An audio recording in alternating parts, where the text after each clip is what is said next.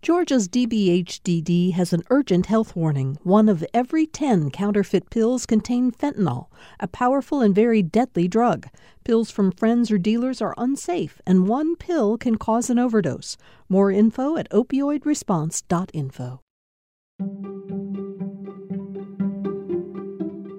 This is Georgia Today. I'm Steve Fennessy. It's Friday, October 16th, 2020. Last Sunday, 5 games into a season that has already produced 2 spectacular collapses and precisely 0 victories, the Atlanta Falcons said goodbye to their head coach Dan Quinn and general manager Thomas Dimitroff. In many ways, it felt like a natural culmination to a chain of events that began in 2017 when the Falcons managed to give up a 25-point second-half lead to the Patriots in Super Bowl 51. He's in! Patriots win the Super Bowl! Brady has his 5th! Today, Jeff Schultz, senior writer at The Athletic and a longtime Falcons beat reporter and columnist, on how we got here and where we might be going. Well, this may not be pleasant, but it feels like it's a good place to start. Let's just go back in time and rehash some memories that many of us have repressed. February 5th, 2017, NRG Stadium in Houston. It's around 7 p.m., I think, Central Time there. You're there, and the Falcons are up 28-3 over the Patriots in Super Bowl 51. Here is Coleman, end zone, touchdown! So, does our story begin there, or does it begin somewhere else? I'm sorry, I have no recollection of that game. Who ended up winning that one? I had to Google it. It's funny you bring this up because not long ago, Jeff Howe, who also writes for The Athletic and covers the Patriots, and I sort of did this narrative replaying that night and what it was like up in the press box and covering that event. And it was interesting as we were going back and forth. It was amazing how both of us had not started writing our leads because we kept thinking something's going to happen. And we both eventually started writing really right about the same time, still projecting the Falcons were going to win that game. And in terms, getting back to your question, it kind of really did start after that. Now, I don't think there was this huge mental block that they just have not been able to overcome. I think the problem was after that game, a lot of mistakes were made. They lost offensive coordinator Kyle Shanahan to San Francisco. Mm-hmm. They lost a number of members of the coaching staff. I don't think Dan Quinn, the former coach, replaced his assistants very well. And I think a lot of the great young players on that team that a lot of people inside the Falcons building who they thought and expected would grow into leadership roles and become great players, that hasn't happened.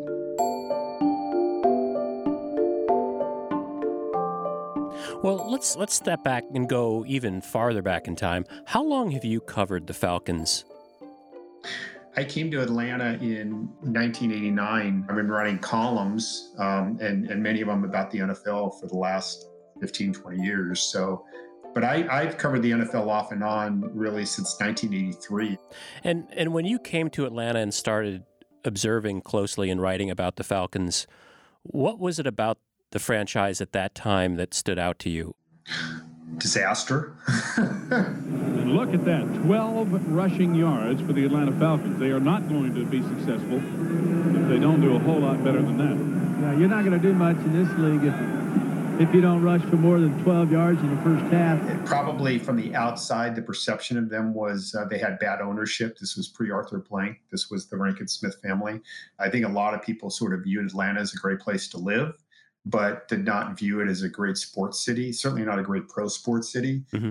Specifically with the Falcons, they couldn't get out of their own way. They had some good players through the years, but they never really had the structure and discipline and, honestly, the intelligence in the front office to put together consistent competitive winning teams. And so when it was announced in late 2001 that Arthur Blank would become the new owner of the franchise, did you imagine that this would be sort of a turning point for the franchise? When Arthur Blank took over, I was convinced that they were getting an owner who really was a competitive guy personally, and he was going to do everything he could to win. Now, other owners in sports have had similar traits, but weren't successful because they hired the wrong people or they try to get too involved with the athletic part themselves. So I couldn't make that determination about Arthur Blank. But I was convinced that he was going to be very visible in the Atlanta area, as he had been with Home Depot. He was already somewhat of a hero here, and that he would be invested in the team, that he would do everything he thought he could do and should do to put a winning product on the field. Yeah, and he spoke about that often, sort of taking a page from his time as Home Depot co-founder about the importance of the product. And I remember when he took over, attendance was awful for the Falcons, and I think he made seats as cheap as $10 a game. No, that's correct. He basically officially took over the team late in one season, and as I recall, the Falcons right after he took over were blown out of a game by the Rams, who played in St. Louis at the time, and Arthur was on the team plane flying back. And the story goes, and he's told the story a few times, was that, normally obviously he sits in the front of the plane, but he walked all the way to the back of the plane during the flight and to talk to the players. And obviously all the guys were down and depressed. They had just got, beat up again. It was a bad season. And he said, look, I'm your owner. I can't coach football. I can't play, but I want to know what you think I can do to help you. And he said universally, all the players said, get people in the seats. And that's what led to him that following year, which was his first full season, to come up with the $10 tickets. And not every seat, obviously, in the Georgia Dome was $10, but there were enough and they sold them out. And there were other owners around the league that did not like what Arthur Blank did, because he basically cut down the product in terms of the cost of it. But it worked for him and it worked for Atlanta. And he immediately got credibility with the fans and the players for that move.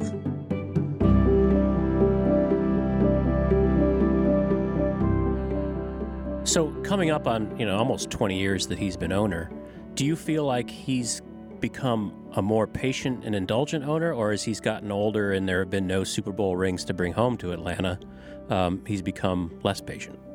I think he's become more patient. I don't think he's happy about not having a Super Bowl ring. I think that still drives him. But I actually wrote this in a column for The Athletic last year when Dan Quinn did not get fired at midseason despite a 1-7 start. And I wrote a column that basically said the old Arthur Blank would have fired Dan Quinn. I think the more sports experienced Arthur Blank sort of sits back a little bit more now. He understands sometimes in athletics, things take time. It's not like when he ran Home Depot and a store ran out of sheetrock and all he had to do was snap his fingers and he got more sheetrock. Things don't work that easily in sports. In 2015, when he hired Dan Quinn as the new head coach, who is coming off of being an incredibly successful defensive coordinator at Seattle, I know we have an extremely passionate fan base here in Atlanta, and I want to know that the brand of football that we're going to play is going to be fast and physical. We're going to attack in every phase that we can do it, and then most importantly, I would like you to know that the energy and the enthusiasm you bring to the Atlanta Falcons can be unmatched in terms of the energy I'll try to bring to you as your head football coach. What went through your mind as a beat writer for the Falcons? Well, it was an interesting time because Mike Smith had been fired. Smith was a successful coach for a while until his last 2 years. I thought Dan Quinn was a really good hire. They needed to fix the defense. The uncertainty in the organization that existed at the time was Thomas Dimitroff, who's the general manager, was retained. There was some uncertainty in terms of whether or not he was going to be fired too. And when they were interviewing Dan Quinn, from what I understand, the way the interview sort of went was, look, we really want you. Do you think you could work with Thomas Dimitroff? And Dan basically said, yes, I can. Right. And so Dan Quinn was given some autonomy in terms of the roster. Dimitroff's power was undercut just a little bit, but they worked really well together. This was a team that you really believed was going to compete for titles for the next 3, 4, 5 years at least. Yeah. You mentioned Thomas Dimitroff and Dan Quinn, Dimitroff being the GM and Dan Quinn, of course, being the head coach. Can you sort of break down what the roles of the GM is here in this franchise? Because it does differ sometimes slightly. Yeah, it does. So start with the generic thing. The GM picks the players, the coach coaches the players. But Dan Quinn and Thomas Dimitroff had a really good partnership. They both would look at tape of college players together. They would try to come to some agreement on who to pick. And Arthur Blank addressed this the other day when he fired both. I mean, it's really sort of hard to figure out those gray areas, Whose fault is it? Who gets the credit? Who gets the blame? It becomes increasingly difficult to separate them. And I think we felt that we had given both gentlemen a long period of time to create, the winning environment that we promised ourselves and promised our fans, and they both haven't done it. So it was the right decision for them both in this case.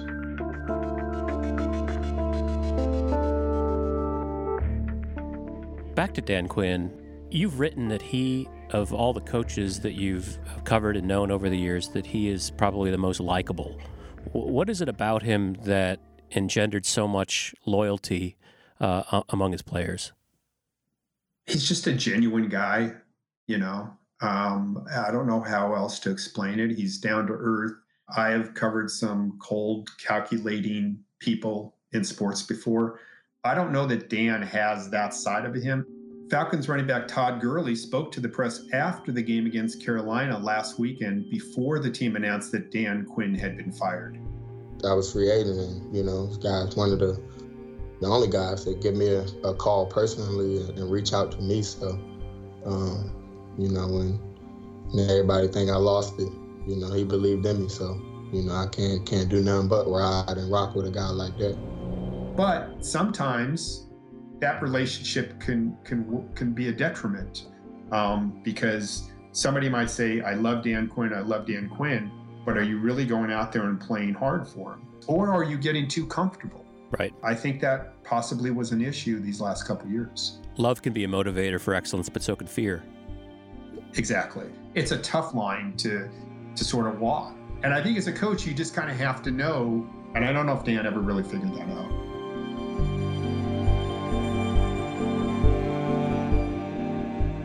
What impact does the lingering trauma, of the Falcons' Super Bowl collapse in 2017 have on the franchise and on the fans?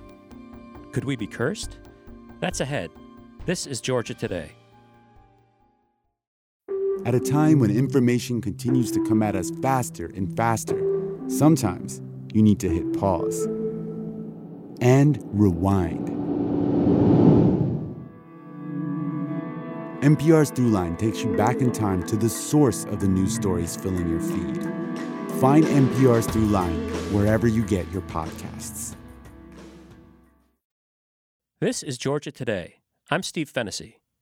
I'm speaking with Jeff Schultz, senior writer at The Athletic, who's covered the Falcons for years.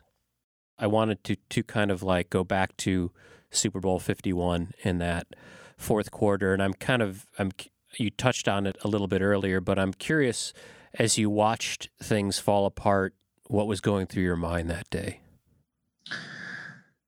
This can't be happening, can it? I wasn't surprised that the Patriots were coming back because that's what makes sports great. It's the greatest reality TV show in the world. Out of the shotgun, Ryan gets hit. Ball is out. This is a fumble. New England has it. But there was a point, and this is when I started writing, when Julio Jones made an amazing sideline catch. Ryan steps through it, throws on the run, and Jones with a catch. Phenomenal catch by Julio Jones on the sideline. And all the Falcons had to do was run the ball 3 times, kick a field goal, and the game was over. And that didn't happen. Ryan is sacked. What a play. A loss of 12 on that sack. Pass is caught. Sanu. A flag is down. Holding. Number 70 offense. I was stunned. And with the sack and the hold, the Falcons are not in position to add to an 8-point lead.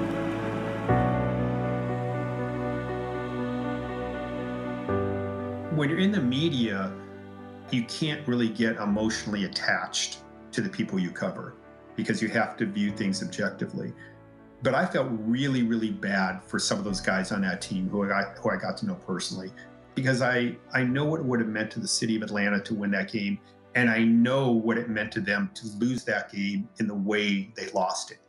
The next day, I think I was still somewhat traumatized. I think it's fair to say that there are a lot of fans who still feel that way. Yeah, and I don't want to make it sound like that's why the Falcons are bad now. Because I really don't think as they go through these things day to day, none of them are thinking, boy, I wish we had won that Super Bowl. But athletes aren't really wired the same way as fans are. All fans are doing is sitting back watching games, and they're looking at the whole big picture of, I've been a fan for 40 years. Do you know what happened back in, 1977? It's completely different. Well, and that's why you get people using the word curse. Yeah, well, we could do a whole nother show on sacrificing the chicken if you want.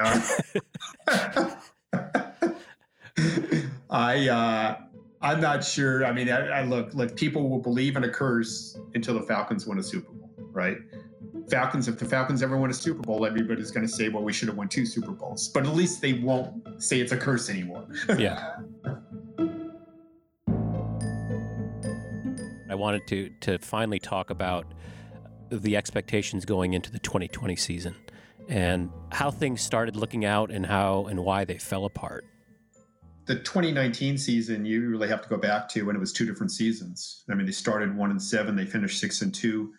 Arthur Blank clung to the belief that the 6-2 season represented a turnaround. The half of the last season where they performed well was a sign of things to come, not the other half. Is that what you're saying? Correct. Yeah. And I didn't view it that way. By and large, you play differently when games matter versus when they don't matter. And I think they did get a little desperate in the second half last year because they didn't want Dan Quinn to get fired. And I've also covered sports long enough to know that there is no such thing as momentum carrying from one season to the next. There would be no momentum carrying from 2019 second half to the start of 2020. Mm-hmm. And I think what we see now is the 1-7 start was much closer to reality. We saw some of the same problems that we saw in the first half a year ago, and things quickly unraveled because there was no confidence there. Yeah, and Shannon Sharpe was pretty vocal about that, especially after the Falcons blew a 15-point fourth quarter lead against the Cowboys in Game 2. So the Falcons gagged us away. I don't know how Arthur Blank leaves Dan Quinn in the job. I've never seen an epic collapse like this. Skip, this is worse than the Super Bowl. So when you broke the news that Dan Quinn's firing was just a matter of hours away, I guess you weren't surprised. No, I really think, and I sort of wrote this a little bit, I really think he was going to be fired the week before after the Green Bay game, but I really think Arthur Blank decided, let's just give Dan Quinn one more week. It's a home game. It's against Carolina. It's a game we can win. And if we win that game, then we'll just see what happened, just like last year. Here's a question that I felt Dan Quinn needed to be asked at what turned out to be his last press conference before getting fired. Would you understand it, Dan, if Arthur came to the decision that it's just not working and it's the decision to change has to be made? Honestly, Zach, it's the furthest thing from my mind. It's his job to evaluate, but for me, it's coaching. And I'll work as hard as I can to align our team to play like we're capable of playing. Even though I broke the story at 4:45 or whatever it was, in the afternoon on Sunday, the plan was still to fire him late the next day. But I think what happened was after I broke the story, the thing basically went viral online, and you accelerated the timeline. Yeah, I sort of screwed things up. Thank you very much. And so 5 hours after the tweet, he basically said, screw it, we're just firing everybody now. And I think it was around 9:30 that night or so that they sent out the press release. And have you talked with Arthur Blank since the firing? Well, he had a virtual press conference on Monday, and somebody asked him, what's the biggest thing you're looking for? Or or what's the biggest thing that was lacking, whatever. And he said, it's called lack of winning. So the problems we have to solve are all the problems that are ahead of us that keep us from winning. This is not just a response to a 0-5. It's a response to really almost 3.5 years post-Super Bowl. We've been playing less than 500 ball. And so when you look at that many games over a long period of time and you adjust for injuries, which every NFL team has, we just haven't performed at the level that we're capable of. So what's the sequence now? Do they find a GM first who then is involved in hiring a coach, or how does it work? That's the old school way. You hire the general manager hires the coach. I'd say over the last 5-6 years, maybe even a little more, coaches have gotten more and more power. The really successful, attractive candidates have exerted that influence to get power in terms of personnel decisions and stuff like that. So short answer to your question is I think it's going to depend a lot on who's available and who's interested. Mm-hmm. So there's one more layer in all this, and I'm curious what effect that has, and that would be Rich McKay, who's been omnipresent in this franchise for years and years. He's the club president. What role does he play? That's $1 million question there. Rich was pretty much outside of football ops for several years. And then before last season, after things really spiraled in 2018, Arthur Blank basically restructured his organization again to effectively create a layer between him and football ops. And that layer was Rich McKay. So Thomas Dimitroff and Dan Quinn, who previously answered directly to Arthur Blank, now are answering directly to Rich McKay, who was answering to Arthur Blank. That existing layer right now is going to be uncomfortable, I think, for any candidates they go after. They're definitely going to want to know exactly what Rich McKay's role is in football ops moving forward. If you are a coveted candidate to be a coach or general manager, but now you're looking at the power rankings in the organization and you see Rich McKay up there, you're asking the owner, well, what's he doing? I thought you're bringing me in to fix the organization. Right. They're really going to have to convince the candidates that, no, you guys are in charge. He's just there to give you anything you want, basically. Jeff, do you have any words of encouragement amid all this for the long-suffering Falcons fans among us? You know what? Just as 28-3 happened in a bad way, sometimes things happen in a good way. Things in sports change quickly. The Falcons do have some talented players. And so it looks bad now. It will be bad the rest of the year. I will be very surprised if they won a ton of games. But it may not be as long as doom and gloom stretch as some people think. Our thanks to Jeff Schultz, senior writer for The Athletic. A day after he fired Dan Quinn, Arthur Blank named defensive coordinator Raheem Morris as the Falcons' interim head coach. Here's Morris discussing what needs to be done to reverse the team's losing streak. Right now we got a lot of people in disarray, both on the personnel side, both on the coaching side, and everybody's trying to figure out what to do and how we're going to do it next. So my number one job right now is to get all tied together and find out how to go win this next game. But the Falcons' disarray intensified on Thursday when ESPN reported that multiple members of the Falcons organization had tested positive for COVID-19. For its part, the team confirmed just one new case, but also announced that it was temporarily shutting down its training facility in Flowery Branch, with plans to reopen on Friday. And as of now, the Falcons' next game, scheduled for Sunday afternoon in Minneapolis against the Vikings, is still a go. This is Georgia Today, a production of Georgia Public Broadcasting. You can subscribe to our show at gpb.org/Georgia Today or anywhere you get podcasts. Please leave us a rating and review on Apple Podcasts. Have a story idea? Connect with us at georgiatoday@gpb.org. Our producers are Sean Powers and Priya Mahadevan. Our intern is Eva Rothenberg. Thanks for listening, and we'll see you next week.